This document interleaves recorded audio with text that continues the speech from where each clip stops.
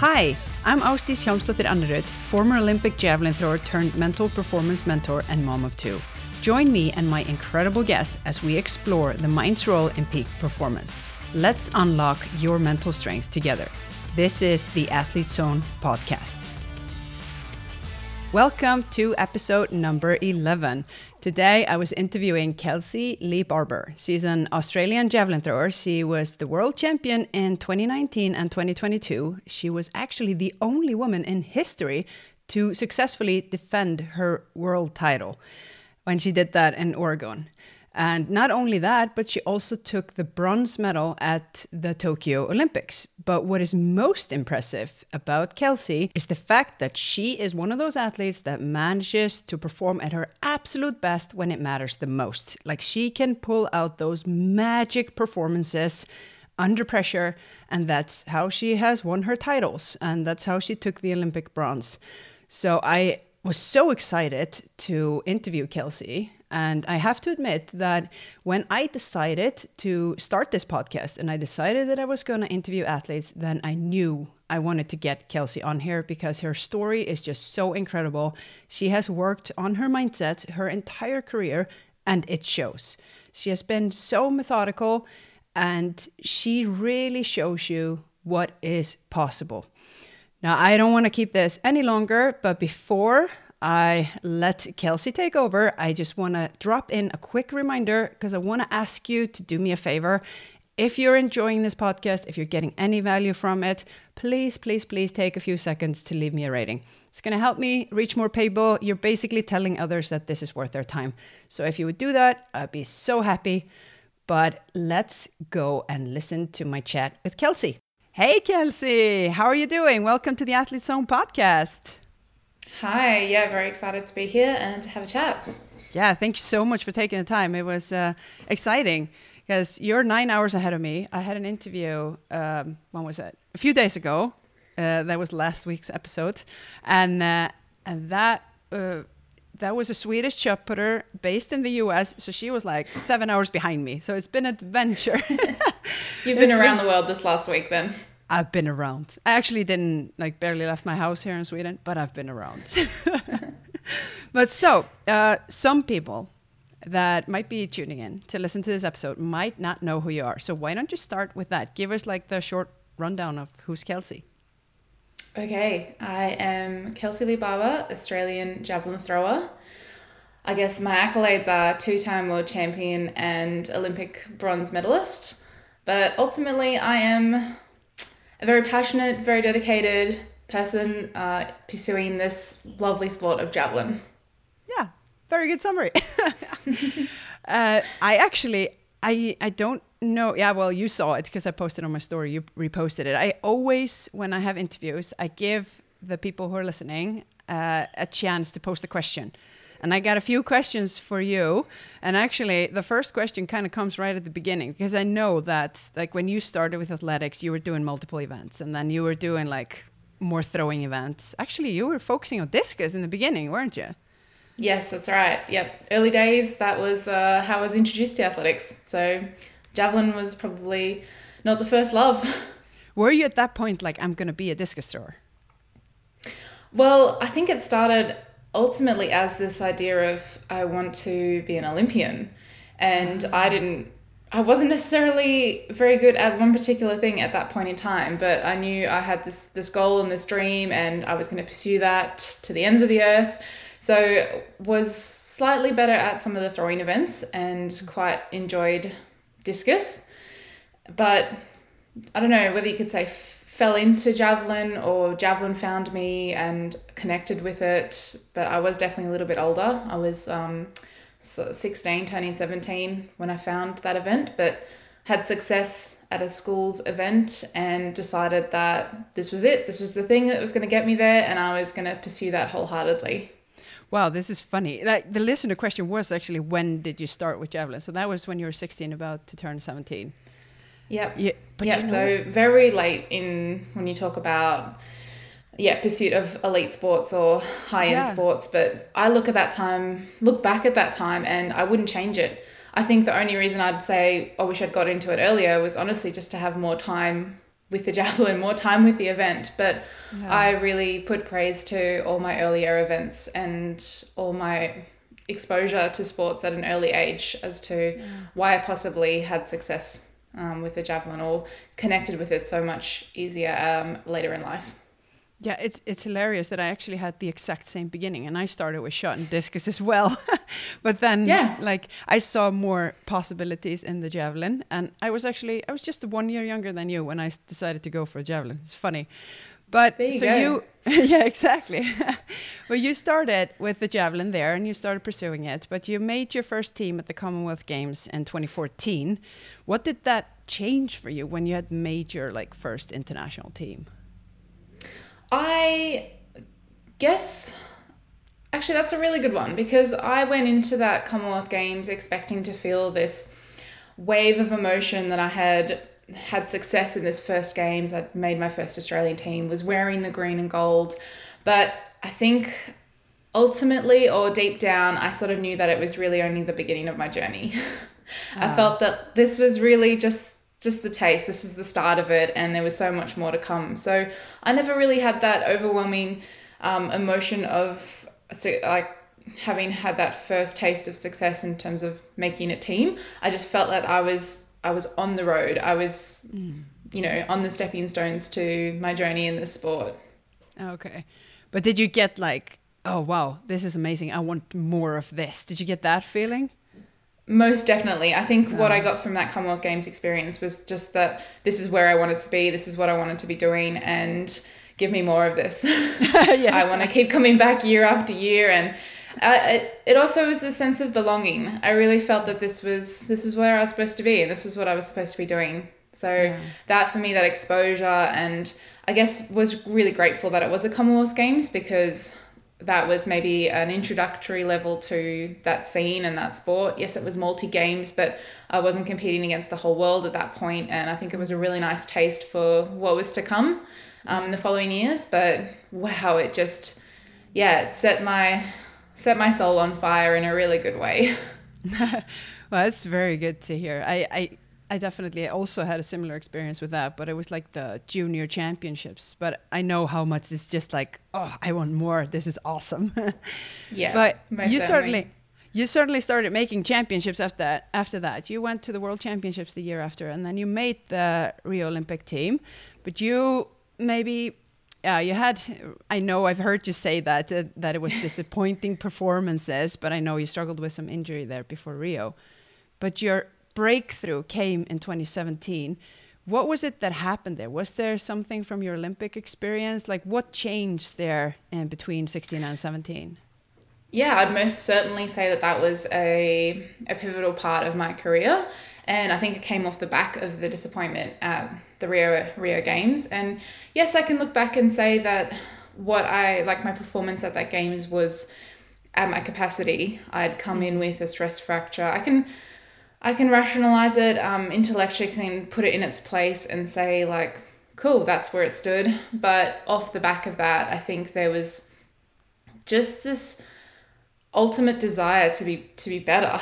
I don't think there's any other way to say it. There was like, I didn't want to be in that position where I missed out on a final again. As much as I can say I enjoy watching the other girls compete and throw, there was definitely a point sitting in the crowd watching that final where I was devastated that I wasn't in and amongst it. And I sort of vowed that was never going to happen again.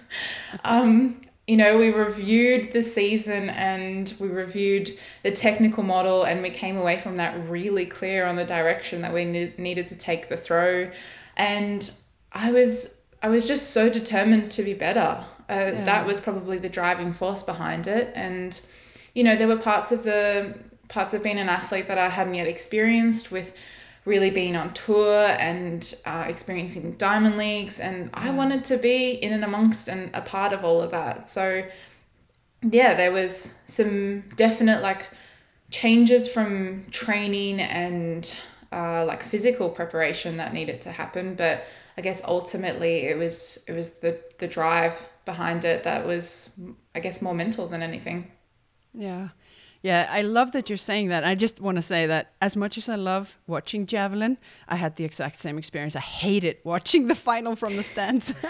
Yeah, and like a credit to anyone who can sit on the sidelines and be content with that, but that's not me. It never has been. I think until the day that I finish, it won't be. Oh, it's not going to change when you finish. I finished now, and I still am like, oh, I wanna. I wish I was there. Yeah, exactly. I loved how I talked to Thomas earlier, and he said, I hate watching men's javelin because I want to be there. I want to throw. It doesn't matter what competition. I want to be there. But I didn't want to go into this just yet, but I just want to pause a little bit on what you said there. You talked about how you kind of debriefed it. You talked about how you kind of took away what you needed to, like, what you needed to improve, and you went into that thoroughly. I know you and Mike, your husband and coach, for those that don't know, you think a lot about this. And I have to admit to you, like, obviously this podcast was supposed to be and is all about the mental side of sport. I had the idea to start this podcast for a really long time before I did it. And I can tell you, with full respect for any other guest or future guest that I've ever had, when I had that idea and I decided I was going to interview athletes, I was like, Kelsey, I got to get Kelsey on the show. That was like the first here we are. And here we are. So I'm super excited. No, but it is because I know that you guys, you think a lot about the mental side, and a lot of people are aware that it's important and maybe do something about it, but I love how methodical you guys are, and seems like it's a part of the whole process, and it has been for a long time. So that's why I want to because you said that you debriefed the Olympics and you realized, and you talked about there was physical change, but mental as well that happened there. What does that process look like for you when you debrief a season and when you go into a new one? Like, what does that look like, or did, or does? Yeah, so it probably has evolved over the years, and we've probably refined it, and it's become possibly even more engaged with the people in our team. But there is a process in that I will go away and spend some time debriefing from my point of view, and it's often prompted by some questions from Mike, and it's thorough. When I say thorough, it's pages worth of interpretation on, and I guess it's an opportunity for me to get my thoughts and feelings and emotions and everything that's kind of like the soup of Javelin World out on paper for me to sort of sift through. And then so you write it down. Debrief. Yeah, I write it down. Perfect. Yep. And I guess it started as simply as actual written, and then it's transformed into, sometimes it's typed. And then sometimes, in occasion I've gone back to written, because I'll come back and write notes in the margins. Like, I'll sit with it. Often we'll sort of like give ourselves a week to sort of sit with those questions and come back to them and review them. And then Mike does the same from his point of view. And then we'll get together and we'll sit down and we'll talk about it. Some of the questions will go into detail and we'll analyze from both perspectives and then draw out the elements that we think are really important to take forward. Sometimes it's just an acknowledgement of what happened in that season and say like, cool, we acknowledge that we did this, and we'll strive to do better next year, and then leave it at that. Some things need actioned, some things don't. Some things just need acknowledgement. And that process between the two of us has become, it's something that is definitely a whole part of the season, because I guess it's broken into that like end of season review, but we have micro reviews through the season now as well. And I think that keeps us on track, and it keeps us aligned with our goals, and it keeps us moving forward towards those goals through the season as well. So it's really important. And I think for me, and it stands so true, is that sometimes I just need to write it down, I need to voice it. And once it's out there, it then becomes a joint problem to solve, rather than just for me to try and sit and like grind away at something.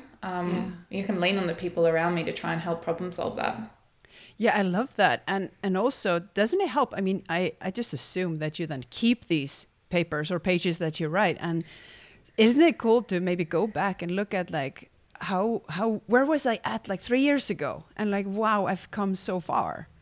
Like these things. Yeah, it is actually, you're totally right, because I guess it's one of the things as an athlete always striving forward, you don't always see how far you've come. Exactly. And it's really nice to take that pause moment and reflect on the processes or the evolution or the achievements that maybe were overlooked because you fell short on a larger goal. Yeah. So Mike actually pulled up some notes, I think, from the 2022 season, because we had obviously our end of 21 season debrief prep for 22, and I'd written my goals down clear as day, and we came back partway through or end of that year and looked at that and was like, wow, look at all that we've achieved this year. This is what we sat down together and said, right, we're going after this. So yeah, I think that's really nice to say, like, don't forget to pause and reflect on those moments in time as well. So what kind of things is it? Is it just like technical things? Is it also mindset things? If you just give us like a little example.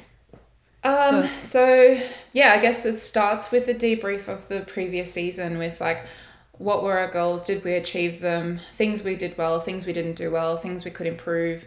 And it goes through a list of like physical, mental, I think Mike calls it like tactical in a sense. We sort of bring in that, and then we look at and assess like the team, who's in our team, and then from a coach-athlete relationship as well, is there anything that needs to be addressed? Is there anything needs to change? So we go through all of those from a previous season's perspective, and then we essentially translate that into now we're going to pause that and look forward to next year and essentially go through the same things on goals, things to work on, things to improve. Wow, that's amazing. I love that, and it has to be like you need to be aware of these things to be able to like absolutely get the best out of you. So everybody listening to this, take notes. This is gold that you're getting here. I think as well, like when they're written down, you hold yourself accountable to those actions as much as anything. Yeah, that is so true, and also just you remember them. I mean, you have like being able to pull it out like halfway through the season, and like you can always review them again and again. If it's just, it becomes clearer also when it's out of your head and on paper. So that really helps. But okay, yes, so that was a little detour on that. I just wanted to catch you because you mentioned it. But then at the World Championships, I'm going to have to like go really fast through this because there's so many things that I want to talk about. Let's go. Yeah, it is like, let's go. Now, you made the final at the World Championships in 2017. Why don't you had a very good season. Obviously, you come in there with definitely high goals. And why don't you tell us about that competition a little bit? Like the qualifying, how did it feel and so on?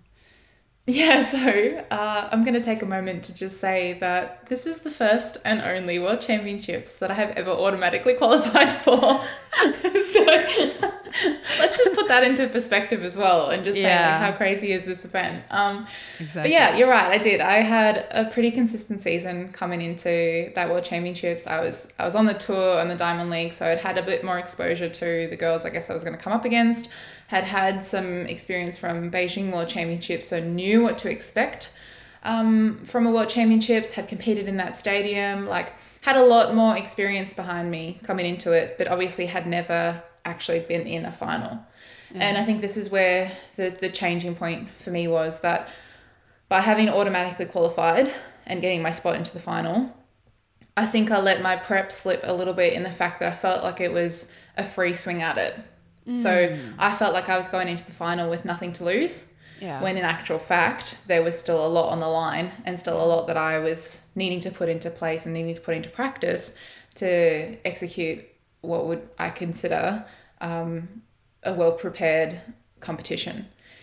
I think that coupled with the fact that I hadn't had a lot of experience in backing up so soon between a qualifying and a final, there were a few things physically that didn't hold up in that transition as well. So yeah, there was a little bit of like held back a little bit physically from my body, but also actually fell short on the fact that there was something to lose in that final, and that didn't really hit me until I was in 9th position, missing out on a top 8 and an extra 3 throws. So there was a little bit of naivety in that, and probably nothing from anything that's someone couldn't have necessarily told me that's how it was going to happen. It was sort of one of those ones where you needed to experience it for yourself to learn from that mistake and learn from that to be better prepared for next time. So yeah, honestly, a really great learning experience, however disappointing that end result was. But again, I can look back on it and say, you know what, like, again, I threw over 60 meters. There were still some things in there that I can be really proud of, but I am super hard on myself. I always have been. I hold myself to an exceptionally high standard. And as far as I was concerned, I fell short at that competition. And that was the reality of it. But was it maybe a little bit like you hadn't made the final the 2 years before, so you come in and a little bit, there's a lot of focus on making the final, and then when you have an automatic qualifier, you maybe like get a little deflated because you achieved that goal. And did you already think past that goal, where you already had to? Did you have your mind on the final, or was that maybe a little bit? No, always qualifying first. So that was definitely the first. It's just one of the steps in a championship, if that's the best way to describe it. But I think it was less so about the relief of making that final and more about the energy that I got from making that final. So I almost felt like I swung in the opposite direction. Okay. I was almost like fueled by this automatic qualification, by the distance that I'd thrown. Whether you can say that I've almost fell into like a little bit arrogant, maybe. Just a little bit like, chest puffed up, bring it on, ready to go. Nothing's going to knock me about. Like, I'm in it. Like, let's go. So it's actually the I fell in the opposite end. So that's very interesting. So then maybe rather you like lost your focus a little bit because you were like, you were so pumped, you wanted everything. Absolutely. And that's why I say it was 100% a learning experience. And I love that you say that as well, because I still remember, I was in that final with you, and I still remember when we were walking out of the stadium. I don't know if you remember this, and I walked past you and Mike somewhere, and he was hugging you, and you were just crying your eyes out, like you couldn't hide your disappointment, and you're just absolutely devastated. And I don't know if you remember this, but I came to you and I hugged you, and I said something like, "You're going to go get them in Doha." Like, you're going to get them in Doha. I love these turn moments. This around. Yeah, exactly. And because you say that it's a learning experience, and you obviously took a lot from that. And how do you think that maybe helped you a lot in Doha? Like you took this, like, I'm not going to make that mistake again. I'm going to turn it around. Yeah, definitely. That's why I say it was a learning experience, because I stopped and I had time and I reflected from it, and I was like, cool, what did I not do well that I can learn from and put elements of strategy around it so it doesn't happen again. Like that's ultimately what you're trying to do when you fall short in these championship meets. And so coming into Doha, I had, again, now I've got Beijing and I've got London behind me. I've got an Olympics in there as well. I am so much better prepared and have so many more tools in my kit box to pull out when I sort of know what's coming this time, and I know how to handle it a little bit better. And as I said, just using my experience in each of my years to grow and become a better athlete. Yeah, exactly. And I had these experiences as well. It's like something that's so devastating in the moment. And it can be like you feel like it's this huge failure, but if you use it correctly, like you obviously did, and I would love to point out that I was right. No, but it's like if you use it correctly, you can make something great come out of it, like that unbelievable moment you had in Doha. But I mean, there was this 2018 season in between there where you kept on growing. You took silver at the Commonwealth. You had the Commonwealth Games again, and then in 2019, it was just like you just explode. You were just having PB after PB after PB, and you're just going up there. And it was incredible to compete with you and get to watch you there in that season. What was it that happened there? What was so different in 2019? Yeah, this is one of those seasons that I look back on and I was kind of like, not that I ever took it for granted during that period, but I look back and I was like, wow, it was easy. It wasn't, don't get me wrong. There was still hard times during that season, but there was just so much of it that did go well or did go right. But I think, yeah, there's one or two really key parts of that 2018 debrief, which I feel like really steered the success in 2019. And one of them was a debrief with my sports psychologist around like peaking for performance. And I sort of felt like in my review of 2018, I had some successful competitions that weren't necessarily targeted competitions. And the ones we did target, I still fell short on or didn't feel like I got the best out of myself. And it was during that review process that we came up with a strategy of how we were going to move forward into targeted comps in 2019. And the other part of it was Mike and I sort of sat back and we said, like, well, the distances in 2018 are there and they're probably reasonably consistent. I won't say they were the best consistency, but it was like, we're still not throwing far enough to be in the medals. That is just the honest truth. And we can't be in and amongst the medals unless we've actually got that distance on the board. So it was like, we need to get the distance up. And secondly, we need to be confident that we can throw that any day of the week. Yeah. Because we know that championships bring their own stress, they bring their own environment, and they bring championship, whatever. And it was like, cool. So if we can replicate this on any given day under any given circumstances, that just, again, you've just got tools that you can reach into to help you be best prepared for whatever the day brings. So I guess there were two main things that I really strove to improve going into that 2019 season, and I felt like I had success in both of them. Yeah, that's very good. And it's so true, because you have to be able to deliver these distances consistently. You can't expect to come into championships and like, now I'm going to do my absolute best. I'm going to do something special. I mean, of course it happens, but how many times does that happen? Like, you can't say like, I need my best throw of the year or something like that to make the final or to medal and depend on that happening on that day. It's just, I mean, of course it can happen, but I was going to say, I agree. I probably shook my head a little bit too early there. Like, it can happen, it does happen, and it's amazing to witness. But I think it's more just the fact you can't go into those championships hoping it's going to happen. Yeah, exactly. You have to be confident that you can bring something to the table. Exactly. So, then when it came to Doha, after having such an amazing season, like, how did you feel going into the championships? Into the championships itself? It was a bit of a whirlwind of emotions because, I, funnily enough, had a shoulder injury that season. So leading up into that championship, it didn't show. 2 throwing sessions in 6 weeks leading up to that championships. Okay. So, I look back at that season and there was just such a connection to the throw and to the javelin. I haven't felt that since 2019, to be perfectly honest with you. That's why I say I look back on that season so fondly and say like, oh, it was so easy. I was just so in tune with my technical model that it was so easy to get the most out of my throw. It was so easy to connect with the javelin. It was so easy to make changes within competition because I was just so in tune with it.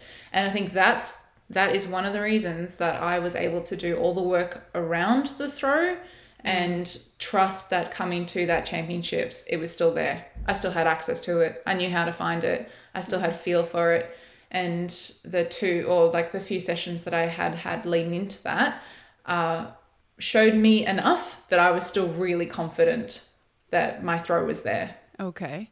This is very interesting. I did not know that you hadn't been able to throw there before, but I just have to pause there because I know it's so easy when you're going into a big competition. If you're in this situation, maybe have a little injury, you can't throw, to panic. And I talked to Maria Andrzejczyk. She had the same thing going on before Tokyo. And I talked to Thomas. He had the same thing going on before the Rio Olympics. And both of them obviously managed to perform there. And I'm going to ask you what I asked them. Like, what did you do then? What was the preparation like? Did you do any mental preparation then instead, since you couldn't throw? What did you do? Yes. Yeah, I relied heavily on visualization. And I use this technique every year in my preparation for championship meets. But for me, that is a huge part of being able to bridge the gap between the actual doing and the still doing. Like for me, I was still throwing the javelin. For me, I was still on that runway. I was still in that stadium preparing myself for championship throwing. I was still connecting with the feel of the throw. I was still feeling the hit of the block and the pull of the javelin and the flick of my fingers. Like for me, it was still very, very real. And I was able to build that out from, you know, the days that we were still training. So it was replicating training throws, and then we were in Doha. I was replicating throws in Doha, and then I was replicating throws in the stadium under lights in a stadium condition, because that was the best preparation I could give myself leading into that. Yeah, so you saw all of the details, like you say, even like you felt the flick of your fingers at the end of the throw, like everything. Okay, yeah, seriously, people, take notes. Yeah, I guess I have a pattern of building it out. As I said, it starts with just me on the runway, and then we build it out, and then it's me in the stadium, it's me under lights, it's me with my competitors around there, it's me with the flag being lifted to say that it's the start of the runway, it's me with the timer going down. Like there are details in that, even to the point where I am recognizing competitors and they're like nuances within competition to try and bring as much familiarity to that scenario as possible. Wow. That is amazing. But did you ever try to, I know that both Maria and Thomas actually talked about this, but did you ever do, like, they used healing visualization? So it's like, yes, I have done this. Yeah, so they imagined just their body healing. Did you do that? This is a really wonderful technique that I've used, again, on multiple occasions. And I think it's unique to everyone's, like how they build it out. But I, again, have found it very, very comforting, I guess is the best way for me to describe it. Because in a situation where your body needs time to heal, or again, as an athlete who feels like I need to be doing something to feel like I'm improving or making progress or helping my body along or seeing progress towards this goal, that felt like it gave me a little bit of control back in this scenario. So by spending time and energy, and yes, while I might be in a chair or lying down, it still felt like I was giving back to my body. I was helping it along. I was helping the healing process in any way that I knew how. So I felt like it's, a really, if you do ever find yourself in that situation, definitely lean into that process. I say it's a good one to have up your sleeve. Exactly. And it's like, say what you will about science and whether this is real or not. And like the thing is just that placebo effect is super, super potent. So it's like, if it's nothing else than that, I'll take it. If it works, it works. I don't care how.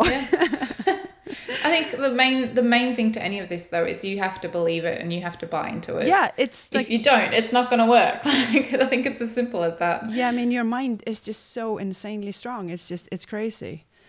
But anyway, speaking of, so you go there and you make the final in Doha. Like, you come into the qualification, you struggled there a little bit. You took all 3 throws, didn't you? Yeah. Yep. Came in 10th. Went into the final in 10th. Yeah, that must have been, you were in the first pool and you had to wait for a second. Oh, that must have been great. Oh, it's the worst. Again, I've had this on one too many occasions. That I've put myself in this position. You like to make it exciting. But how did you feel then before the final? Was there at any point that you had this worry, especially since you hadn't been able to throw? You know, did you worry that London was going to repeat itself? Or did you doubt that? No. Or did you just go, no, I'm going to do it? No, not at all. I again, this is, my learning, my wisdom, my training all coming into play in this. But I guess, very, pretty stressful qualifying. Left myself in that position, being in the first pool and not getting the auto. And then watching the second pool unravel. But I guess through that whole process, I already started my preparations for the final. Like, I had prepared myself that I was going through. So started doing what I needed to do. Yeah, you and have then to. when Mike gave me the confirmation that it was like, yep, this is a done deal, you're through, I was able to just sort of like flick a switch and say, cool, there are things about that qualifying that we need to address.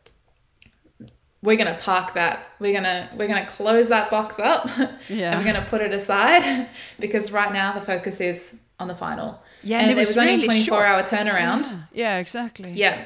Yeah, so we had absolutely no time to dwell on or unpack that qualifying. It was what it was. There was probably parts of it that was, for me, just, again, okay, cool.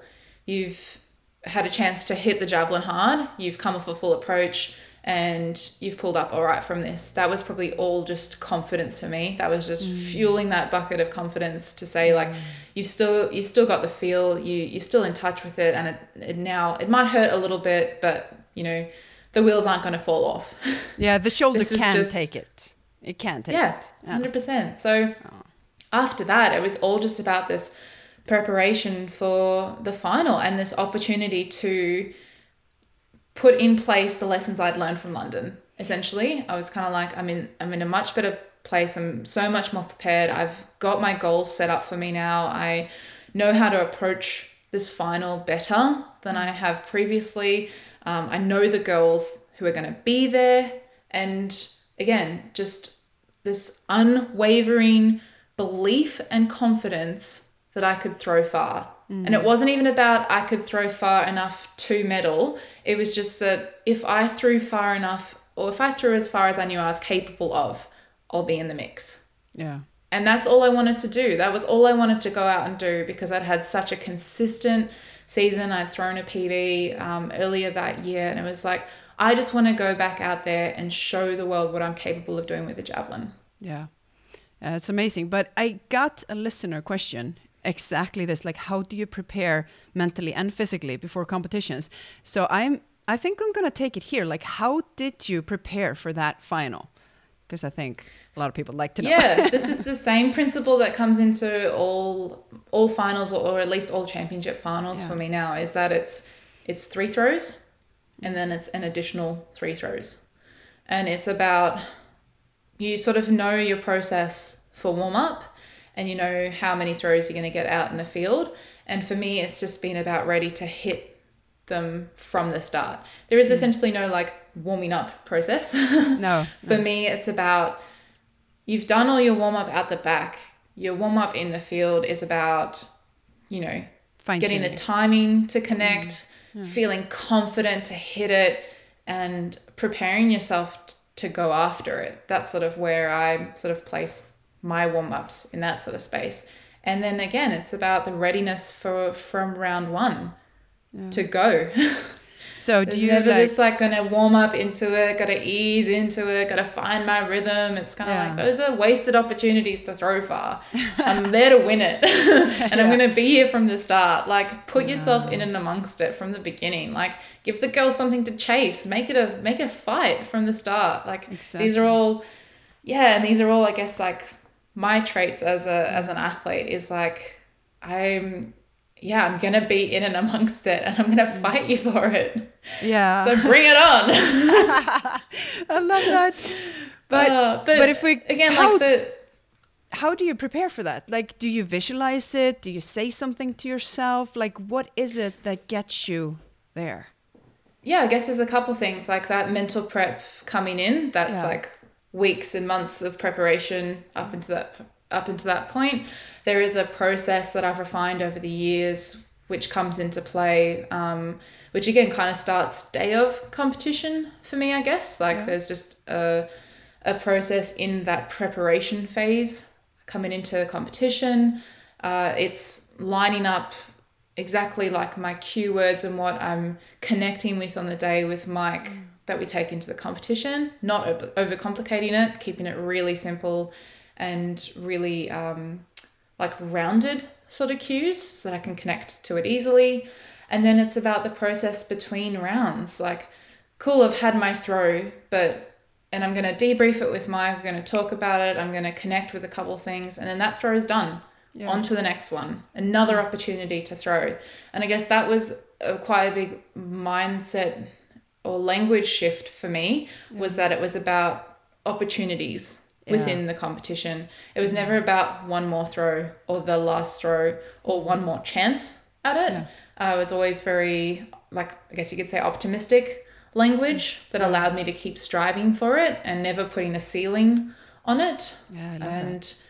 If my best throw had come earlier in the competition, I never acknowledged that was all I had. It was always kind of like, cool, what else have we got? What more can we tap into? What other tools do I have access to today? So opportunities, new opportunities. Yeah, absolutely. And I still don't feel like I've never put the ceiling on myself within a competition. I've always left it open to the possibility of what could be. So you haven't experienced this like, oh, wow, like you broke the record and you kind of get a little deflated. You always have this like, okay, this is done. I can still put full focus on the next throw. Because that was actually another question. Like, how do you like focus when you maybe have had a really good throw or PB or something and just stay on track and not start to like, oh, try too hard or something? Yeah. I think I've only really had maybe one occasion where this has been the case, but there were some other, like some other things going on in the background that we needed to bring into play. But I think the one time that has happened was at the 2022 World Championships, where I threw my best throw in round 3, and it was quite a big jump in distances that I'd had for a number of years. So like from that perspective, you could almost say it was a PB throw. Mike and I did consider like the risk of continuing on after that throw versus, we had another championship in 2 weeks' time. So we weighed the risks in that competition. We decided that, my body's just done something it hasn't done for a number of years, and we've still got to back up in 2 weeks' time for another championship meet. We're feeling pretty confident at this stage that we can sit in a holding pattern, and that if I need to come back out, I've got enough in reserve to find a lift if I needed it to. But that's probably the one and only time that we've sort of made that call and made that decision. But most of my best throws have actually come from round 6. I was going to say, you maybe don't have this problem because you always bring it on the last attempt. Yeah. And again, I think what, a lot of people want to know, like how or why or what is it about round 6 that you like can find something else? And again, I think it's the mindset in the language that I bring to that final round. Yeah. It's about, cool, one more opportunity to show what I've got. Yeah. One more opportunity to throw this javelin in this competition, in this environment, under these lights. And that for me has always brought this sense of freedom and this complete and utter let go kind of moment for me. And that's part of my process that allows me to throw far. It's kind of like this, you got to know what you want. You got to know you want to get after it. But in order to do that, you need to be free enough to do that. And if you're free enough, your body will know what to do and you'll throw far. Yeah. And ultimately you'll achieve those goals. So yeah, exactly. Like my one of the best analogies I've been given from my sports psych, and I really, really enjoy this one. I feel like it holds really true to most of my competitions is, you're the trapeze artist standing on the ledge, and as that bar swings towards you, are you going to reach for it? Like, are you going to go full stretch for that? That's that goal swinging towards you. And if you balk at it, if you only step off the ledge, you might fall short. But if you jump off that ledge at full stretch, imagine what could come of that. And, exactly. And you know what? Even if you fall, you've got the support nets under you. That's your friends and family who are going to catch you if you fall. And so I've always felt that a really safe space was going to be there. But to give myself the best chance and to feel like I've given myself the best chance at achieving that goal, you have to go full stretch. Yeah, that's super powerful. Wow, I'm getting goosebumps. But speaking of, I mean, you certainly went full stretch on that last throw there in Doha. Like it was a little up and down competition, but in the end, you were sitting in 4th.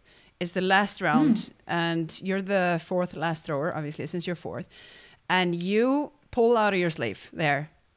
What was it, second best throw of your life at that point? Yes. Yeah. Yeah. Tell us a little bit about that throw.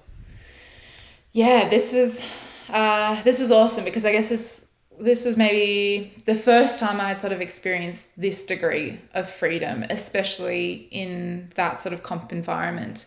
I think my PB throw just a couple months earlier was this other sense of freedom from the fact that it was like, felt like I had this throw bottled up in me and it just needed an outlet.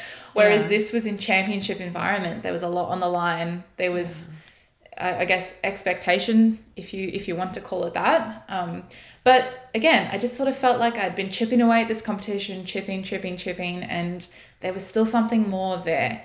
But rather than force it, or rather than try to tweak it, pull it, control it, make something of it, I decided to lean into it and say, like, let go, I guess. Again, it's the best language I have. Or like other way I've described it is kind of like when you're on the runway trying to find your throw and you're kind of like pulling on the strings a little bit and you're just kind of like, I'm just going to tweak it here. I'm just going to pull it here. I'm just going to hold it here. I cut all those strings away. And I so distinctly remember walking up to the back of the runway and asking the crowd for a clap. I love that. I love the injection of energy I get from the crowd because again, I'm putting on a show for them. I'm asking them to support me. I'm asking them to watch me deliver something. I guess it's a sense of pressure, but it's like it builds and it builds and it gives you something to like hold on to. And so I let that build inside me. But as I turned around, I had a really, really clear moment just for myself where I closed my eyes and I took a breath and I let all of that noise and chaos kind of settle within me. And as I let that breath go, I just remembered taking off and letting my body just do what it needed to do. Yeah. It was genuinely this complete and utter sense of freedom. So much so that I actually don't have great recall on that throw. Yeah. I remember taking off and I remember it coming out of my hands. But if you ask me to try and detail how that throw felt, it felt free. Yeah. It's incredible. The best throws are always like that. You don't remember them. Yeah. Yeah. But wow, it sounded like it's really appropriate because the name of the podcast is the Athlete's Zone Podcast, and it really sounded like you were perfectly in the zone there. Like, this is the feeling that we're chasing, and I love that you're saying that you just let go. You just let your body do what it knew how to do, and you weren't, trying to control. But it takes so much courage in that situation when you one more throw, you're just outside the medals, and you want them so bad. And to dare to let go and see what happens. Seriously. I think I do. I absolutely agree. There is a sense of vulnerability that comes with it that you have to accept. Yeah. Ultimately. And I think it's really clear as well that going into that final round, there was a part of me that recognized that I was outside of the medals and I knew I needed more to get into the medals. But I don't actually recall ever being like, oh, I have to do this, or, oh gosh, I'm going to miss out on these medals. Like maybe there was a sense of like acceptance or the sense of peace finishing fourth that, you know what, I would be okay with this if this was what it was. Like, I don't know, like I always say like I strive for that top, and I definitely know that was there in the background, but I don't think I would have been able to have found that freedom if I'd held onto that sense of like, I have to achieve this. There was definitely a sense of acceptance in allowing me to find that next gear and that next freedom space. As I said, it goes back to that, like knowing what I want, but how do I get there? I have to find some freedom and some clearance and some acceptance and some space to allow myself to do this. Yeah. And when I do that, I'll throw far and I'll achieve my goals. Yeah. And I think this definitely comes from you working on this for so long and being so aware of the mental side and working on it. It takes trial and error to know yourself this well. But it's amazing that you describe it like this, because in the interview that I had here a few days ago, I actually told the story of the qualification in London, where I had the exact same thing. Like I had one more throw, I had to make the final, I had to pull out like my second or third best throw ever, and I let go of the idea of going to the final. And I just like, I know I can throw better. I know I can throw further than I have, but I let go of the idea of striving to, get this distance to go to a final. And I was okay with not making the final, but I wanted to show what I was capable of. So I just let my body do it. And it was the same. Axelina, the shot putter I was talking to, she had the exact same, feel when she had a really good throw. So I've heard this now from so many athletes and experienced this myself. Like, this is how we do it. When we let go of the outcome that we want and just focus on what am I going to perform now? Like, what am I going to do on this runway right now? That's when it comes. But your reaction to that throw was absolutely priceless. Like, I unfortunately missed out on these championships. I was still competing. I had a stress fracture in my back the year before, but so I was sitting at home and watching this, and I was crying with you. Like, it was seeing your reaction. It was such raw emotion. You didn't know what to do with yourself. You just like, no. It was like, I rewinded and watched it again. It was, honestly, this was just a pure raw expression of like what has just happened. Yeah. Oh my God. I can so imagine. Much so that I think, like, I've had a few people ask me, like, why did I like drop to my knees and stop where I stopped? And it was kind of like, because I started running and then realized there was still a track going. Like, I didn't want to run in front of athletes. So it was like this conscious moment to just like pause in case there was something else going on. Yeah, it's like, and then kind of like regaining the awareness that you have. And then it's also a little bit like, oops, the 3 girls that were in the medals, they also have to throw. Oh, completely. And I mean, no disrespect when I say this, but I had completely forgot that there was still a competition going on in the background, trying to contain myself.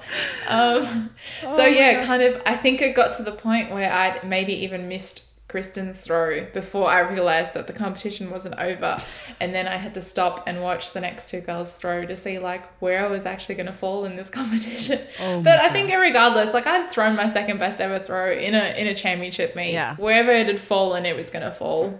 Yeah, I mean, you could not have been disappointed even if all of them would have thrown further. You still would have ended up in 4th. Like, yeah, like, then you go, well done, what a competition. Like, exactly. There is nothing else but to like commend your competitors on lifting in that circumstance. Exactly. But wow, we have talked about this for way too long. I wanted to, because there's just so much to talk about with you. But I mean, you were probably after this really excited about the Tokyo Games after, this incredible success there. But how did it feel for you when the games got delayed? What was your reaction when you saw that? So I think this is an interesting point, because I still haven't, this is not an easy one for me to talk about, but maybe it's good to bring it up that, so end of 2019, World Championships, oh my gosh, you've done it. Absolutely invincible. Like, genuinely, I was like, bring on the world. I will take you on. I actually suffered a really bad ankle injury at the end of 2019, and that injury has shaped a lot of the last few years of my career and life. And what happened? It was just such interesting timing. I'll come back to that in a second. That overlapped with COVID in 2020, because quite honestly, that was a blessing in disguise for me. There was no way I would have been ready for the Tokyo Games if we hadn't actually had that delay. So I was at a training camp and was trialing an exercise with an S&C coach that was using it quite fondly. It was an eccentric bike. Jumped on that, had a go, and one of the pedals slipped back and came back really hard on my ankle. Ooh. Ended up with like severe bone bruising and a whole bunch of stuff that came about. Ended up chipping a bit of bone off like my tibia and a whole mess of stuff. And so I haven't spoken about this much in the years that have passed, because I've had some really haunting days from that experience and some really tough times. And it's taken a lot to get to a point where I'm actually comfortable talking about it. Oh, wow. I had no Yeah, idea, obviously, since you haven't talked about it, but how long did it take? I mean, was it? Yeah, so it's never fully recovered. It's never fully healed. I've had 2 surgeries in the years since then. One in July 2020, and that's why I say there was no way I would have been ready for the games. Yeah. And then I had a second surgery in October of 2022. Okay. So, yeah. Or most of it was just as a result of like the inflammation had to, like, as I say, like bone spurs, like tissue swelling, all sorts of manner of stuff from having used this ankle that wasn't necessarily in a very happy place, and kind of like pushing it to its maximum. So was that removed then, these bone spurs and that scar tissue and stuff? Oh, okay. Yeah. Ooh. And how is it today? Like, what do the doctors say? Like, can this fully heal, or is it? No, I'm probably with an ankle that will forever have a restricted range of motion. Okay. I think it got to a point where it's like, if I could just get a little bit of quality of life back, I'll be grateful for whatever I can do when it comes to throwing the javelin. But I think one of the biggest challenges with that injury has been the effect it had on my technical model. Yeah. And that has been a long-standing battle for the last few years. And that's why I say, when I talk about 2019 season and how in tune I was with my throw and how connected I was with it, I haven't felt that since. And I have sort of been this constant like work in progress, and trying to work with my body and find ways to throw the javelin far when my technical model is so different from what I was used to, and different in the sense as well that the way I moved on the runway and the way I generated my like rhythm and timing was not something I ever really had to overthink. It was something that came very naturally to me. It was something that, yes, we tweaked here and there, but having to then completely revert to putting all your energy and focus into something that came so naturally, that has been a work in progress. Oh, I can imagine. And it's humbled me on more than one occasion. Oh yeah. Oof. But then obviously you were very relieved when the games were postponed and all of that. But that explains why you didn't compete there. And possibly also why you had a little struggle there in the 21 season leading up to the games. Was it Most just definitely? That was just oh wow. So yeah, quite honestly, like, it was an absolute struggle street in that season. And yeah, I guess, still was able to rely a little bit on my competition space. Like I still felt like I was very good at pulling the tools that I had access to on the day to find something, to make something work. And yeah, the throw was still, it was still hard work, I guess is the best way to sort of describe it. That season particularly was just a bit of a grind and a grit and work through it. And it was the same with the Tokyo competition. There was just such grit and determination to achieve a result at those games that I dug deep and found something within me to make it happen. Yeah. And that is so completely different to other, like when I talk about my 2019 season, I had to find a different way to win.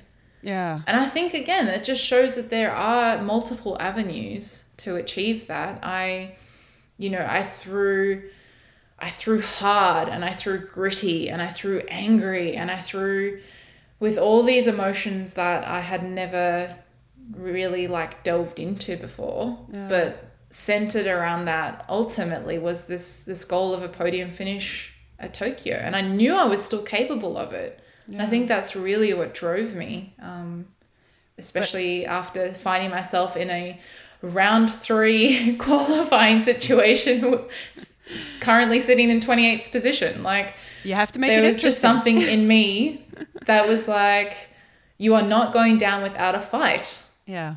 And you like find a way. Yeah. Oh, wow, you certainly did. And I mean, I have to say that knowing all of this now, it makes that bronze medal you took there even more impressive. But how did you feel then? I mean, obviously Maria took the silver like 2 centimeters ahead of you or something. Like, yeah. like, were you bothered by that? Or like, were you disappointed by missing out on the silver, or were you just ecstatic with your bronze? Like, just, I took an Olympic medal. Yeah. Honestly, I think this is, again, just the space you find yourself in sometimes as an athlete, is it's like, I was so close. But at the same time, it's like, oh my gosh, I'm walking away with a bronze medal. Yeah. Like, quite honestly, my emotions would swing from one end of the spectrum to the other in days, in minutes, within hours, weeks after the competition. Like, there's just so much emotion and preparation and execution that goes into those championships that, some days I was walking around feeling like, how? And wow. And then other days I'd burst into tears because I was like, I was so close. And it was just there, like, just a little bit more, like, oh no. Yeah. And again, knowing that those opportunities only come around like so rarely in our careers, it just was like, oh no, did I miss an opportunity to have like, to get that gold medal? But I say that now, and it's part of the journey of the ups and downs, but I am thrilled with my result in that games. And I look back at all that I went through to achieve that. And I'm honestly probably sit now and think like, how did I do that? Like, I'm quite shocked. But again, I think that for me, that was an internal strength moment that I reflect on and say, like, I'm really, really proud of what I was able to do. Yeah. I mean, oh my, you can definitely be that. But I mean, how did your debrief then look like going into, like, after that season, like going into 2022? Yeah. Like, so the main thing that came out of that one was just sort of acknowledging that it was like, I don't want to do that again. Yeah. I can do it. I clearly showed that I can compete that way, and I can find it when I need it. But that was not necessarily an enjoyable space for me. So it was like, we need to find the enjoyment in throwing again, and we need to find a way to throw that allows me to sort of be a little bit more connected with the throw. It's like, cool, we might not find 2019's version of throwing, but 2021's version isn't working for me either. So I need to go and create something new. I need to find a way to work with my body that's still going to allow me to throw far, but isn't going to put me in this constant state of like stress, essentially. Exactly, yeah. And so a lot of 2022 was about this, creating a new throw. I think that's the best way to describe it. Like I gave myself a little bit of freedom and creativity to go and explore what I was capable of with a new body, essentially. Like I had to come to terms with my limitations and be like, okay, we can't do that. We'll find another way to do it. But rather than feeling like held back by that, I guess it was a little bit more open-minded in that development of that throw. So that was a lot of what set up 2022. I think there was also the sense of challenge that came with 22, being like, cool, I am still defending world champion. Like, can you do it? Can you do what no one else has done before? There was this real sense of drive that came with that. And I think initially it felt a little bit daunting, being like, whoa, this feels like a mammoth task if like no one's done it before. Like, how are we going to do this? But felt really encouraged by the fact that I could do something that no one else had done before. Yeah. And was also just in this space of like, quite honestly, it was like, who else is going to do it? Who's going to stand up and put their hand up and say like, I'm here to win it? And I was just kind of like, it's me. It's going to be me. I'm going to do it. I love that. Wow. I'm going to do it. I love that. Wow. But I mean, how was your season, and like, how did you feel going into the Worlds, like the lead up to it then? Oh, frustrated. I think that's the best way to describe that season. It was because I felt like I had this untapped energy that was just not connecting onto the throw. So it was like these repeat competitions where I'd walk away with this like 60, 61 meter throw. And it was kind of like, there's so much power there, but I just can't quite connect it. And I just can't quite put it down the line. But I know I'm strong enough and I know I'm good enough. Yeah. I was just a matter of like finding the line. And quite honestly, that is 100% what I took into that championships. It was like, I am enough to win this and I'm good enough to win this. And again, found myself very similar to 2019 space where it was like, right, if there's any day to do this, today's the day. You need to let go of everything that's led up to this point and trust your body that you can put your javelin, like put the energy through the javelin. And it just felt so energized by the crowd, like having a crowd back in the stadium and them knowing the event and knowing the sport and getting behind it. And it was just so much energy to be back there doing what I loved. And, you know, I had found this like better space or better like relationship with my body at that point. And it was kind of like, right, let's do this. Yeah. Oh, it's so cool. But did you feel any pressure of this? Like, you know, I can do what nobody else has done before. Like, I can be the only woman ever to defend her world title in javelin. Did you just like, yes, I'm going to do it? Or like, oof, what if I don't? I think I had to learn to embrace it. Okay. Because that was the storyline. That was the narrative I was going in with. There was no running away from it. So rather than feeling like it was pressure per se, I mean, it was definitely there. I'm not going to deny that there wasn't pressure there. But I think it was learning to confront it and learning to embrace it and learning to work with it that allowed me to go in and I guess, become that storyline is the best way to sort of describe it. It was like, cool, everyone's talking about this. This is what everyone wants to run with. I'm not shying away from it. So let's go and do it. Like there was power in embracing that. And there was power in standing with that storyline. Yeah. But I mean, then obviously you didn't have quite as exciting qualification as you have had before. But how did you feel like then going into the final? Like wasn't it like a one whole day in between? Yeah, we had a whole day in between. So again, a little bit more time. Yeah. Like I guess, a much easier qualifying period. That one, second pool, lovely, know where we stand. Don't get me wrong, there were still doubts going into that final. Like I still remember sitting at coffee with Mike the day before being like, I haven't thrown the distance. Like, let's not beat around the bush here. Like, I have been a consistent 61-meter thrower up until the point of qualifying, I think, where it was like 61.50. Like, cool, Mike. Like, we need to acknowledge that I still haven't thrown the distance this season that suggests a medal. And then it was like this turnaround. And he's like, but do you believe you can do it? And I was like, I know it's there. Like, I know it's there. And I was like, well, take that into the competition. Like, exactly. Yes, we'll tweak this a little bit and we know we need to do this a little bit, but it's like, do you believe you can do it? Yeah, I do. And it was as simple as that. It was taking that self-belief into that competition more than anything else from the season that led up into that point. Yeah. Yeah, I love that. And I mean, you started off strong. Like you said, you always aim for, like you went straight into second and then it was on your third attempt, right? But I mean, you pull out a massive throw. That's your second best now, right? Yes. Yeah. So you pull out almost a 67-meter throw.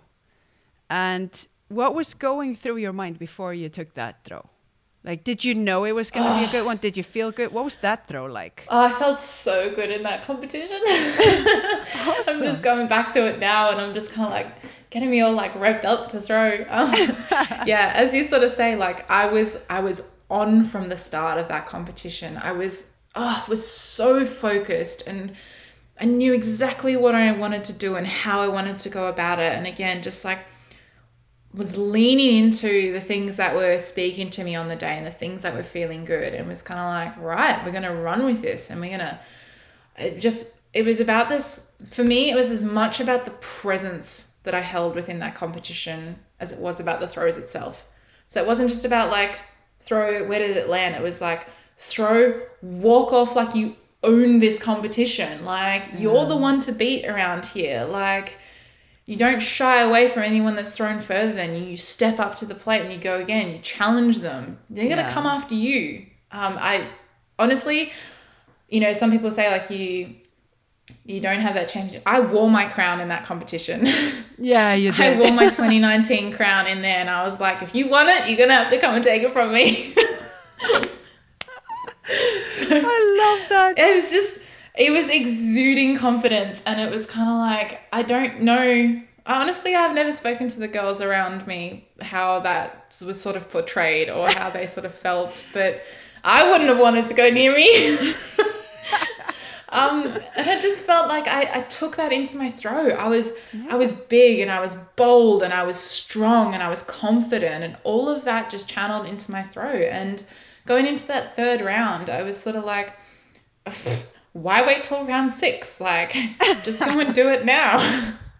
It was the same energy. It was the same, like, what are you holding on to wait till the 6th round opportunity? It's a 3rd round opportunity. Go and do it now. Like, exactly. Go and be free. And again, I just remember like rolling into that one, just feeling like this, like, really big presence on the runway. And I knew that was how I needed to connect my throw. I needed to just stand tall and deliver. And that for me was the throw that it's still the best throw from recollection, where I just felt the line of my block come back into my throw and into my hand, and the strength that it held. Yeah. I haven't felt that before in a throw, so specifically, at least anyway. So it all came together. But where did that confidence come from? Because you talked about struggling the whole season, and you weren't quite connecting, and you hadn't thrown more than, you were consistently throwing 60, 61. And then all of a sudden, it's like you just found another gear in that final. Yeah. But where did that confidence it doesn't happen very often. No, but it happens when it needs to. That's the thing. Yeah.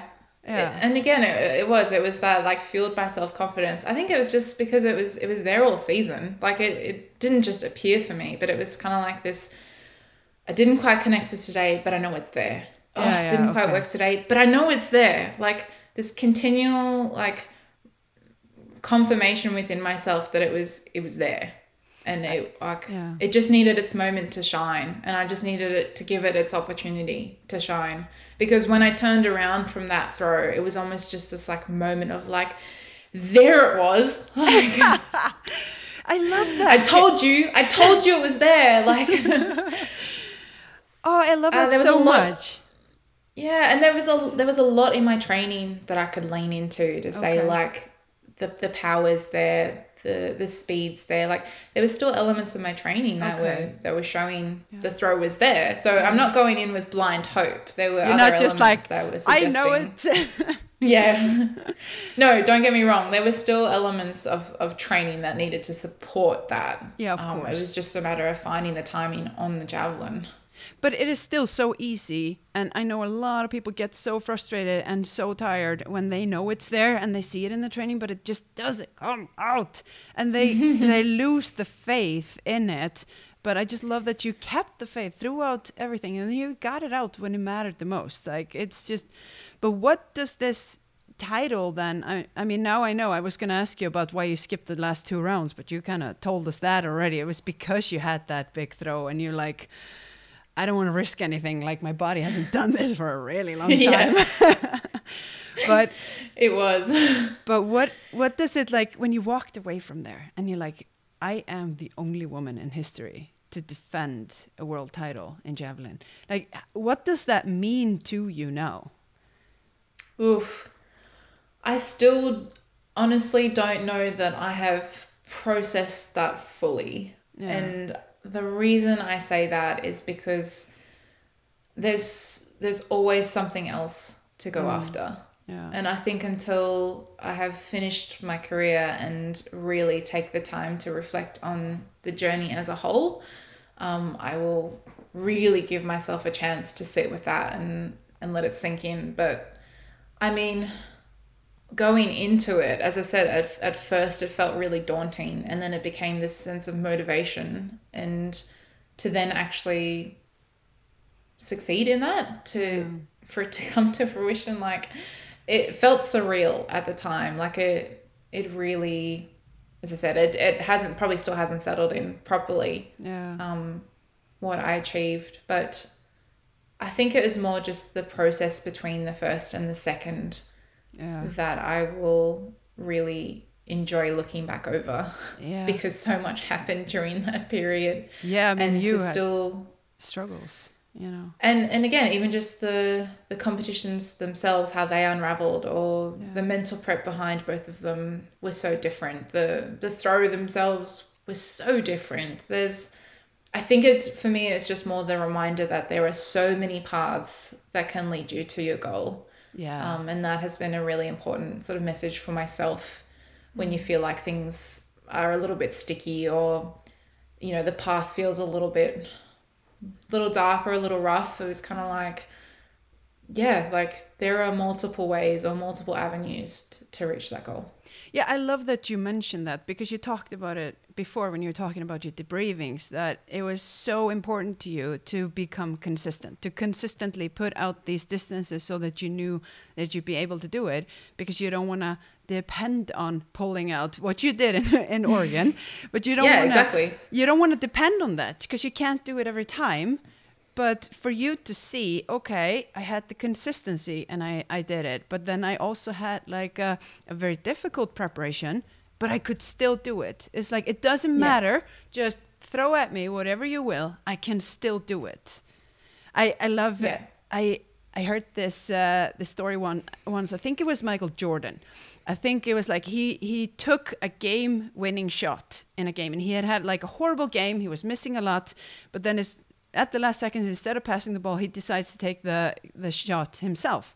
And he was asked afterwards, it's like, why did you decide to take that shot? I mean, you had been missing so much.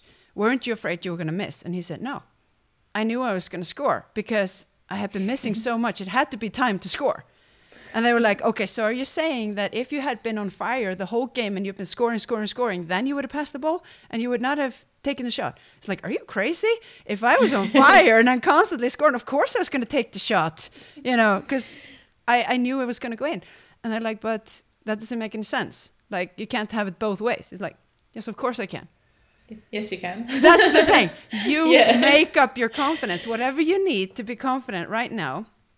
If you need to say, okay, I've been in a rut, it's been difficult, it must be time now. It must be time that I'm coming out on the other end. Or I'm on a high, I'm going to ride the wave. Like, nobody can tell you what the preparation needs to look like to get there. So I love that you experienced both kind of. But how did you feel then going into 2023 with Budapest coming up? And now it's like, okay, you can not only be the only woman to win the title 3 times, but to do it 3 times in a row and defend it twice. Like, how did that feel? And the preparation leading into that season? I guess this is one of those examples of like, didn't have success last year. Out of all my storylines and all my avenues, and to that point, like, I didn't want to come into that 23 season having to rely on like just do a repeat of 22. It's kind of like, no, 22 was its own year and it had its own circumstances and its own lead up. I can't just magically pull that one and put it here and voila. Like, it doesn't work that way. But again, like, from the moment I won in Oregon, that storyline was written for me. Yeah. That was the narrative going into 23. That was the only thing that was written for me. Of course. It's fine. I acknowledged that from the start. And as I said, I can either let this be a burden or I can embrace this and enjoy that journey and enjoy, honestly, I think the thing that was most, that I embraced the most about the fact was like, goodness, how many athletes can say that they're even given the opportunity to have this be presented to them? Yeah, to have a go at it. I have won it twice. I've put myself in this position by the success that I've had to even be speaking about this, or to be like on note of like the potential of a 3rd world championship title in a row. Like, gosh, you know what? I'm going to give myself a moment's grace to say like, you've done that. You've put yourself in that position. Yeah. And I guess that was the reminder for me last year, was that regardless of success or fail at that 23, I had already achieved so much. in this sport to get to that point. And it was still disappointing. It was still a really hard championship, and I still look back at it and say, like, you know, I didn't do it. I didn't get the three-peat. But did I do everything in my power to try and make that happen and to make that work? Yes. I honestly walk away from that championship, and I walk away from that championship final with probably the most consistent mental preparation and competition execution that I've ever had. I just physically didn't have the same tools that I'd had in previous years to find that throw. Yeah, I mean, and that is an acknowledgement of the season that we had. But didn't you have another surgery on your foot there in October in the build-up for the season also? I did. Yeah. I did, but I wasn't going to let that stop me. And I probably, to some point, didn't acknowledge how much that was going to influence my season. Like, you know, I think a lot of athletes have come across injuries and have to overcome those adversities. But, you know, we learned a lot from the first one, which we implemented the second time round, which we came out of the back of a lot cleaner and a lot clearer. But it's just the total stress, and honestly the stress of throwing the javelin, like the specific positions that we put our body in, that probably just took a lot longer to connect with than I maybe anticipated. And again, it was like this rediscovery of positions I hadn't had access to for a while, the change in rhythm, the change in feel, the change in position. And there were just some physical capacities that weren't up to scratch to throw far that I didn't have access to. Okay. But which foot was it? Was it your left or your right? It's my right foot. It's your right foot. Ooh, okay. That you put the pressure on. Yeah. Pushing into. Oh. Okay.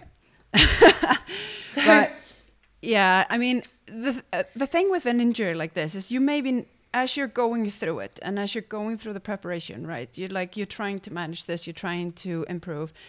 You don't want to be thinking about this, but I had the surgery. That's going to hold me back. So you do a little Jordan there, and it's like, I can make this work despite the surgery. But then at the end of the season, when you maybe do a debriefing and you're looking at what went wrong, or like, why didn't I perform? Then you, of course, have to acknowledge that this surgery, like, probably had an effect.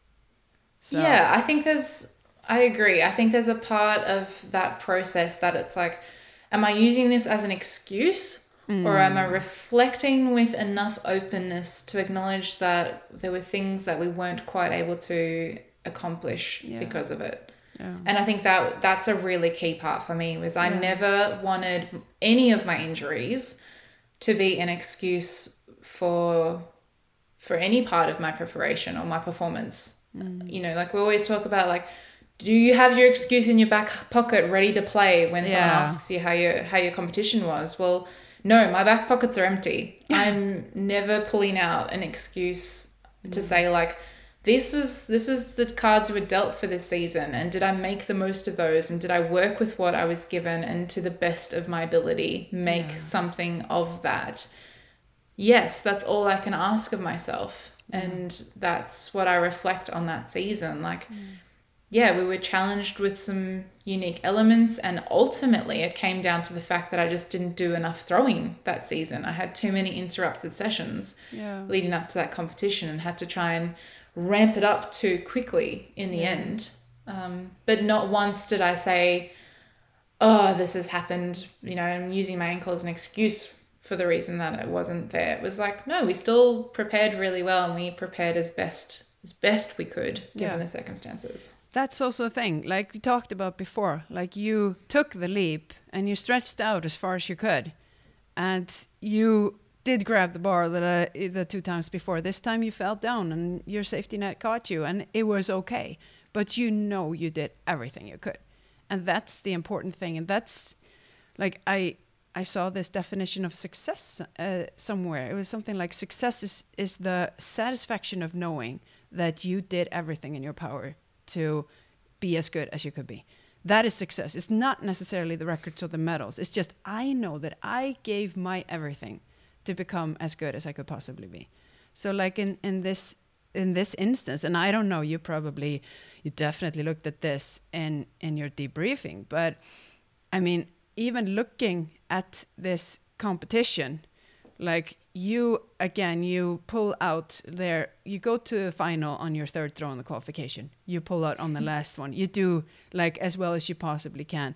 You make top 8 again on your third attempt in the final. It's like, it's always when there is the most pressure, true to form, you perform, and you go in 12th, like you into the final. You always manage to do what you kind of need to, but you do it when it matters the most. So even that, there's always positive takeaways.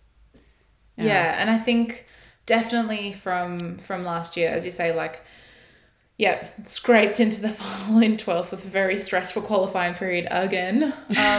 But, you know, I brought my strengths to the table, and that is for me competition performance. That is rallying my strengths on the day. That is finding absolutely everything I have access to and putting it on display.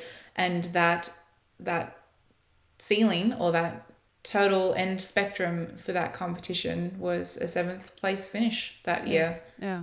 And as I say, like, I'm don't get me wrong, I still walked away from that competition feeling absolutely miserable and really like disappointed that I wasn't able to get that third title, but very quickly was able to say, like, but I gave it everything. Like, there was not anything else that I could have done or felt like my preparation slipped or I faltered in any way, that it was like, oops, we really made a mistake with that. It was kind of like, ugh, I can't fault it to some degree. So I have to be content that that's where I sit this year. Absolutely. And I just in this situation wanna mention, because I think it's so interesting that I saw a post on Instagram from Mike, your husband. It was a while back. I can't remember after which season it was, but it was, I think, after maybe 2017. A while back. It was a while back, like it was early on, but it was after you had a good season. And he was sharing goals that you guys had set down or like put down before the season. And he talked about mindset goals and that you wanted to go into the absolute elite and you wanted to become a force to be reckoned with. You wanted people to never be able to count you out.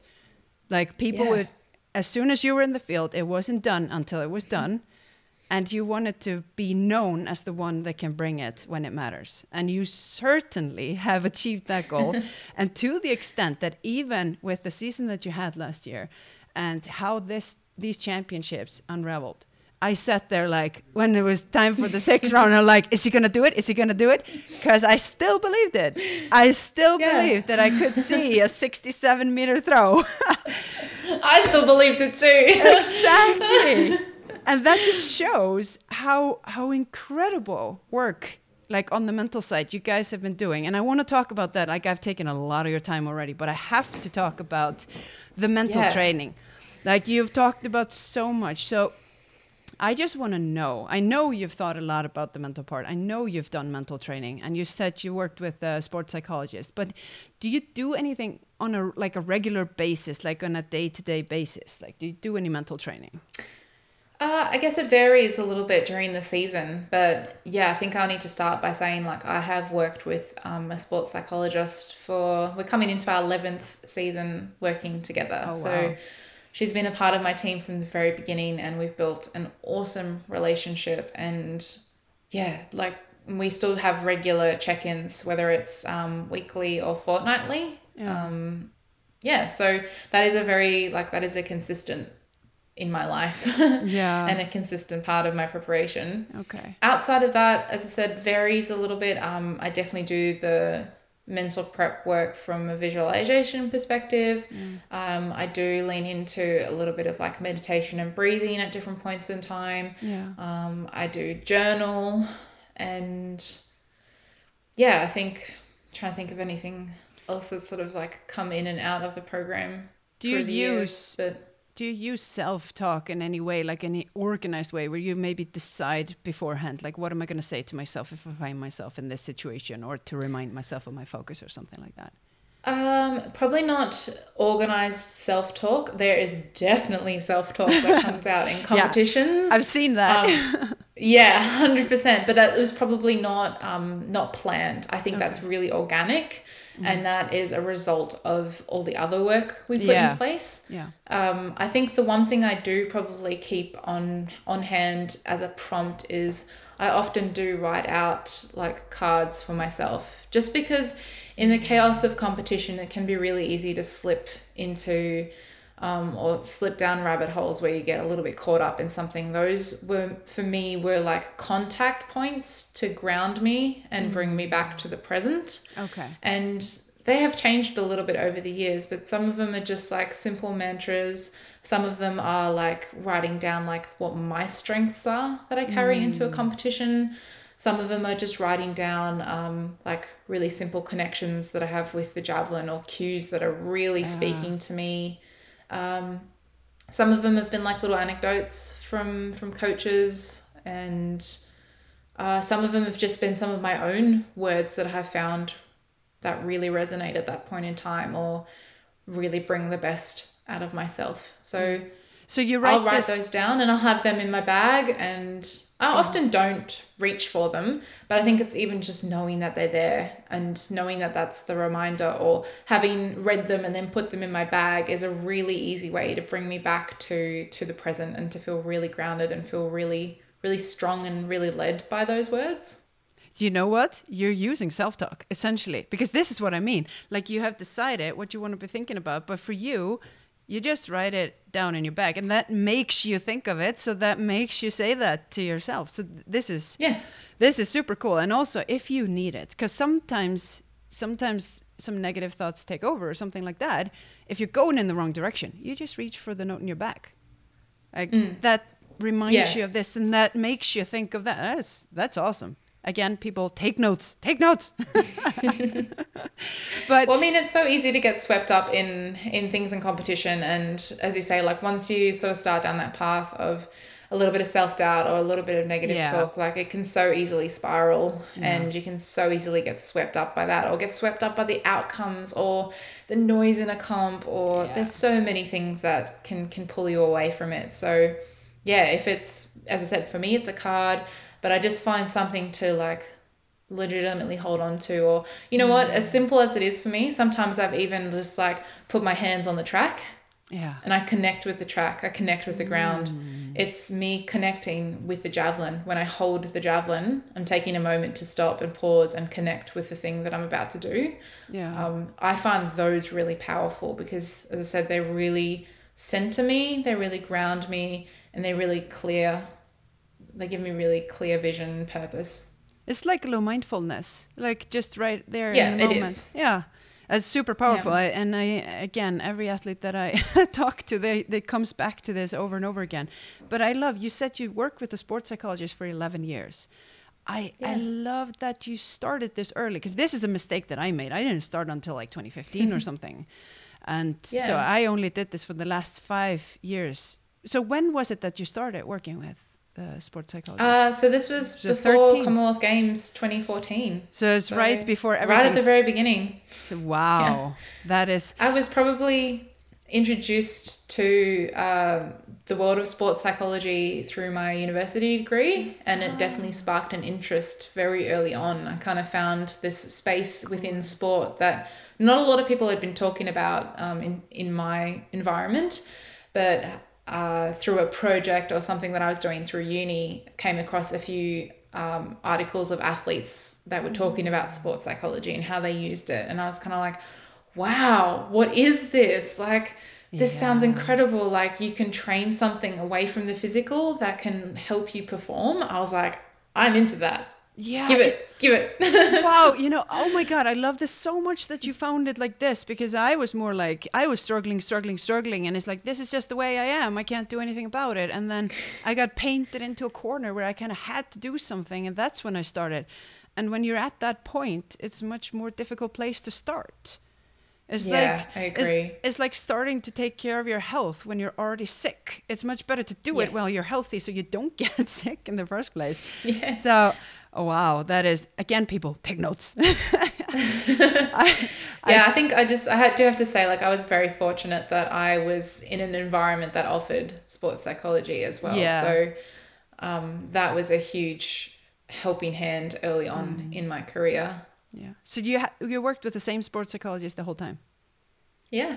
That really helps also. From the very beginning. Good connection for sure. We have an awesome relationship. Yeah. Oh, and I wow. think, to the point where I say that we will be friends long past javelin. Oh, you definitely will. You've shared so much. I mean, I am still friends with my sports psychologist. We worked together for those 5 years or something. So, but I got another listener question. You kind of answered this one. It's very it's not really specific. Like, what's a good mindset look like to you? Or like, what does good mindset that you follow look like? But I mean, you've talked so much about your mindset. It's like, I think if I had to simplify it for the answer, is my best performances come when I am free on the runway.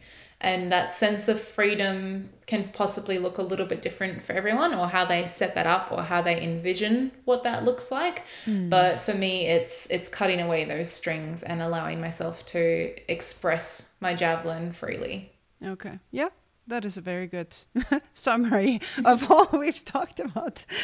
No, but you and Mike, you obviously you think a lot about these things, and you don't just make performance goals. You make mindset goals and all of this. But when he wrote down this, you wanted to become a force to be reckoned with. You said this, I want, nobody counts me out if I'm in the competition until it's over. How did you work on that specifically? If you would look at in practice, it's easy to set a goal like this, but what are the steps? How do we execute it? Yeah, how do you execute on that goal to make it a reality? Because you obviously did. Yeah, I think I'm trying to. I asked difficult questions. I think it came down to that's all right. I think it comes down to a few different avenues, and I actually think one of the best things that we started doing within training was because of injuries. This is how it started. Was I only had a certain number of throws I was limited to within a training session, and that was how I feel like this is part of the evolution of how do you perform when it counts and make your last throw count. Well, I was given 6 throws in a training session. You have to learn to make those 6 throws count. Yeah. And it wasn't 6 throws plus 1 or 2. It was you get 3 5-steps and you get 3 7-steps. Yeah. That's it. That is such a small amount of throwing. Yeah. That if you don't find a way to connect and commit and figure out all what you need to draw access to for those throws, well, it's really easy to go through a session just throwing and figuring it out. Well, doesn't that then bleed into how you execute in a competition where you want 10 warm-up throws to feel ready? It's are you ever truly going to feel ready? You could keep throwing and I'm sure you'll kind of be it's almost there, I've almost found it, I'll just one more. I almost put this urgency upon myself to be you find it in this throw. And you did do this, have a limited number of throws always in every session, or did you do it at specific times? This was pretty consistent for a number of years of my throwing. And as I said, I think looking back at it, it came about because we were trying to, we were monitoring load with the throws. Yeah. So we were pretty strict on the number of throws. And don't get me wrong, it wasn't always 6 throws within a session. No. But I do have a really small range. I'll throw between 12 and 15 throws in a session. And I have to make those throws count. But where I think it's really helpful is that it bleeds into that preparation and readiness for competition, because I know what it feels like to say right, you've got 2 throws left in this set, we've got particular parts we're trying to execute. Can you find it? Can you make the change? Can you execute that with such a limited number of throws? I think that was a big part of it. And the other big part of it was being really, really clear on my process within competition. Yeah. And I have spoken a little bit about that earlier on in this in this podcast. Yeah, absolutely. But it's bringing those elements into training as well as bringing those that specific process and having access to it and practicing it within throw sessions, but I also started practicing it within gym sessions. Like, why not use that as an opportunity to be like, okay, you've got this lift that means a little bit. Can you find that centered, grounded, peaceful state to just go and do the thing? Wow. Okay. Why does it have to be limited to a throw? Why can't you take that mindset into a squat set where you drown out the rest of the throw, bring it back to yourself and go like, I just need to move this bar as fast as I can. Go and do it. Yeah. Like my mind is literally blowing all over the place here, because I got to tell you, my former coach is going to laugh at this. I had the nickname Ásdís One More Hjálmsdóttir. I think that tells you everything I need to say. Because I'm sure you're not the only one. I always wanted to do more. It was with everything. It was also just this, like, of course you need to do more to be better. No, but I started doing this, like I had what I called competition-like throwing sessions, and that was usually like more closer to like the big competitions. But of course you should do this always, because you get better at what you practice. And if your training is completely different from your competitions, you are not practicing competing, and you compete much less than you train. So you need to find that, this awesome. But I think there's also that level of like learning to either draw what you need from those throws and apply it in the next throw, but also then being able to put that throw down and say, like, rather than holding on to it and trying to like bring it into the next throw, which can, that's essentially the same thing in a competition. Like, cool, you've had that throw, it's done, you're going to look forward to the future, to the next throw. Exactly. Practice that same element in training as well. Take what you need from that throw, but don't bring it with you into the next one. Exactly. Again, people, take notes. But how do you and Mike communicate about the mental part? Like, do you have it like specifically on a day-to-day basis? I mean, I know you have it as a part of the program and the preparation for competitions and so on. And clearly your debriefing is very thorough. But what about on a day-to-day basis? Like, do you also this is also a part of our system. I'd probably say there's definitely a part of it that's kept for the sports psych and myself that is probably maybe more comp specific, but over the years has bled into like a little bit more life stuff as well. But in terms of like, how do Mike and I prep for the mental side of training each and every day, is what works for us is this idea of this planning the session. Take 5 minutes at the start of the day to decide like where we want to go, what we're trying to achieve, what's our like stretch goal for the day versus what are we happy to walk away with feeling like we've accomplished. Setting small goals along the way, small wins. I had to find some small wins throughout my career when things weren't going as well. Did I get a little bit better today? And again, I guess taking a moment to get on the same foot, be aligned with the session, be aligned with the execution, be aligned with the language that we're using within it. That's where we have success. And then at the end of that session, we also debrief that. It only takes 2 or 3 minutes, but it's kind of, again, are we aligning with what we set out to do today, and did we execute that? How did we go about it? Were there things that you did well, that I did well, or things that didn't go well that we'd like to improve next time? And essentially walking away with like 1 or 2 tidbits that are like, cool, now that's the base for our next session. Yeah, wow. And feeling like you do this, you close the loop. You start with the session, and then you close the session, and then you're not going home taking all this mess with you, trying to sift through it on your own. No, exactly. It's amazing. And funny that you mentioned this reflecting and all of this on the session. By the way, for anybody listening, I have a document I call it the reflection routine. You can download it for free. The link is in the show notes. That takes you through in a very simple way, very similar process to what you're talking about. It's just how you can reflect on your training session to be clear on like just what went well, take away the positives, what could I do better, what am I going to do better next time. It's very simple, very easy. Just go ahead and download it if you want to start this work that Kelsey's talking about here. Like, seriously, this changes everything. Yeah, I love. You know what? I go as far as to say, like, there are even parts within a session.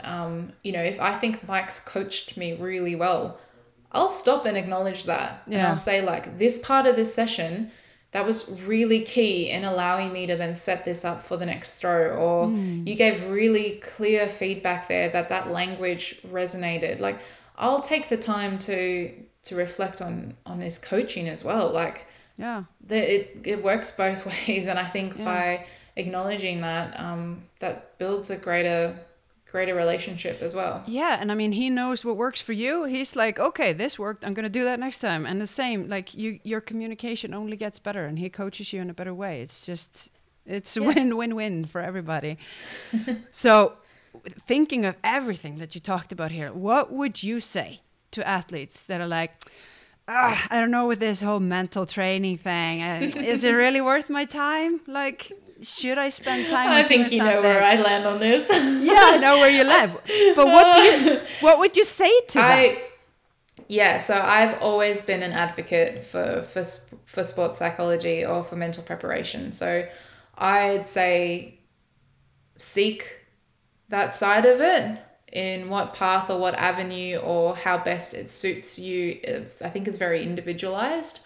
But I think, again, I recognize that you do need to buy into it, and there's an element of believing that it makes a difference. But if there's anything that I have shared with you today that shows how powerful that and how much that can influence what you do and how you go about it, I am a huge advocate. Yeah. It works. Try it. It does. Absolutely. Yeah. So. But I think it comes with consistency as well. Like, I don't think you can't just, 2 sessions and it didn't work. Like, there is an element of consistency here. It's the same as any other training that we do. Like, you're not going to see results from 2 or 3 sessions. If this is something that you believe can contribute, like, you need to stick with it. And there are elements that will be hard, and there'll be elements that'll challenge you, and there'll be elements that it's like that are really vulnerable with sports psychology. But I think if you can build a really good relationship with someone, it goes beyond the sport for me. Like, there is so much about the sports psychology side of it that has led to growth and personal development for me that I take well beyond the sport, which I think is such a wonderful thing too. Yeah, that's the thing. It's not just for your sport. It's for your entire life, and you use it everywhere. I mean, I am using this in motherhood now, what I learned in the sport. And it really helps, because this is way more difficult. I absolutely agree. 100%. So, but I have taken up way too much of your time. But before I let you go, I want to ask you the 3 questions that I ask everybody before I let them go. And I think you probably answered them in some, but we can maybe get a to the point answer. I mean, do you think concise answers? Yeah, we gotta be concise now. No, it's like summarizing the whole conversation. Now, do you think that you would be in a different place right now if you had, if you had trained your mind right from the start, but you almost did. You almost did. Yeah. So you wouldn't be like, you didn't start much before that. I'll say it this way. I believe I am where I am today because I found sports psychology so early on in my career. Yeah. I think you're probably the only person that I know or have ever talked to that can say, no, I did it from the start. It's like everybody starts with strength training right from the start. You started with mental training, and it takes most of us some time to figure this out. Okay, then we get to, what is your why? Why do you throw javelin? Like, what does it give you? Why do you do it?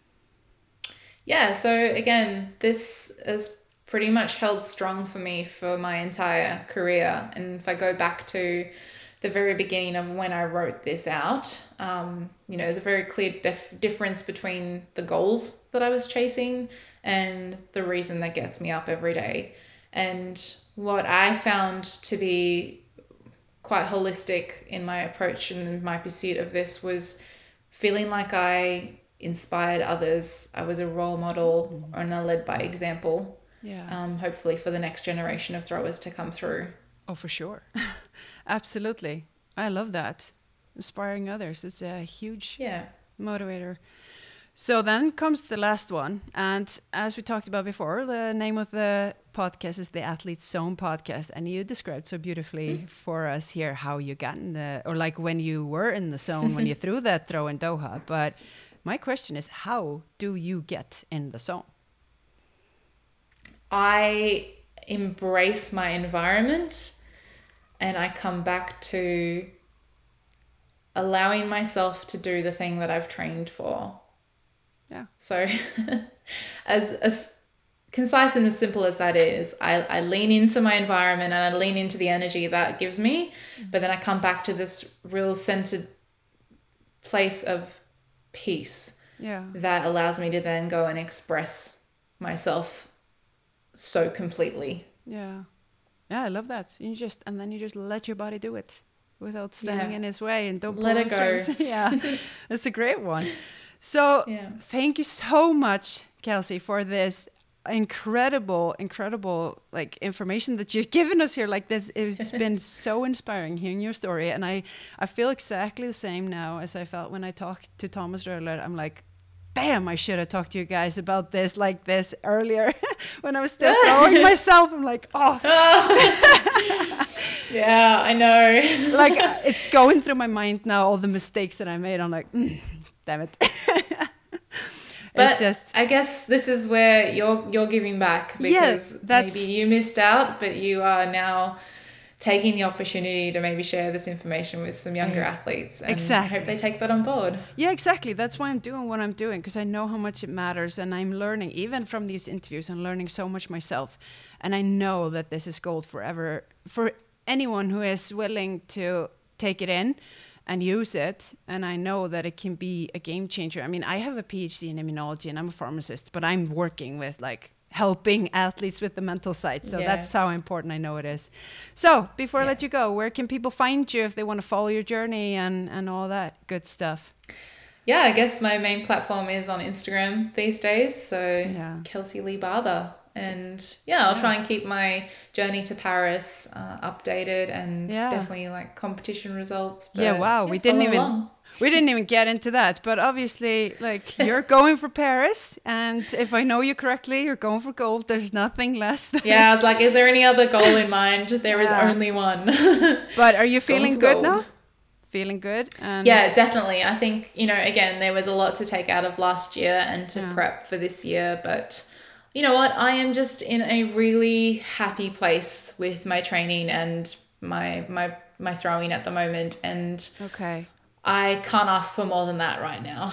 I'm super happy to hear that, and I look forward to watching you in Paris, because I know it's always a blast watching you throw.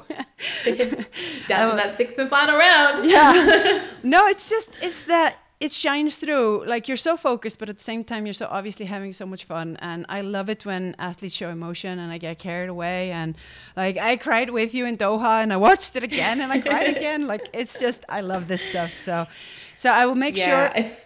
Sorry. Oh, I was going to say, if I can say one last thing, it's like, of course. I think it's just, I feel super grateful that I got to find javelin in this world, because it's something that I'm so passionate about. And if there's anything else reflected from watching other athletes, is I really genuinely love watching the passion that they have for their events. So for anyone listening out there, like, go and pursue your passion. Like, it leads you to some really wonderful experiences. Yeah, whatever it is, whether it's javelin or some other sport or anything else, it doesn't matter. Yeah. Exactly. So, and I think I can tell you from my personal experience, you're definitely inspiring people, even old retired moms. But Kelsey, thank you so much for the chat. I loved catching up with you and getting to dive into all these things. Thank you so much.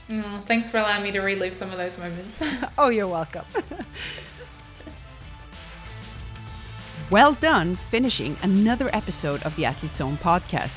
Connect with me at Athlete Zone Podcast on Instagram and share your thoughts. Don't forget to subscribe wherever you prefer to listen to your podcast so you never miss an episode. Until next time, train smart.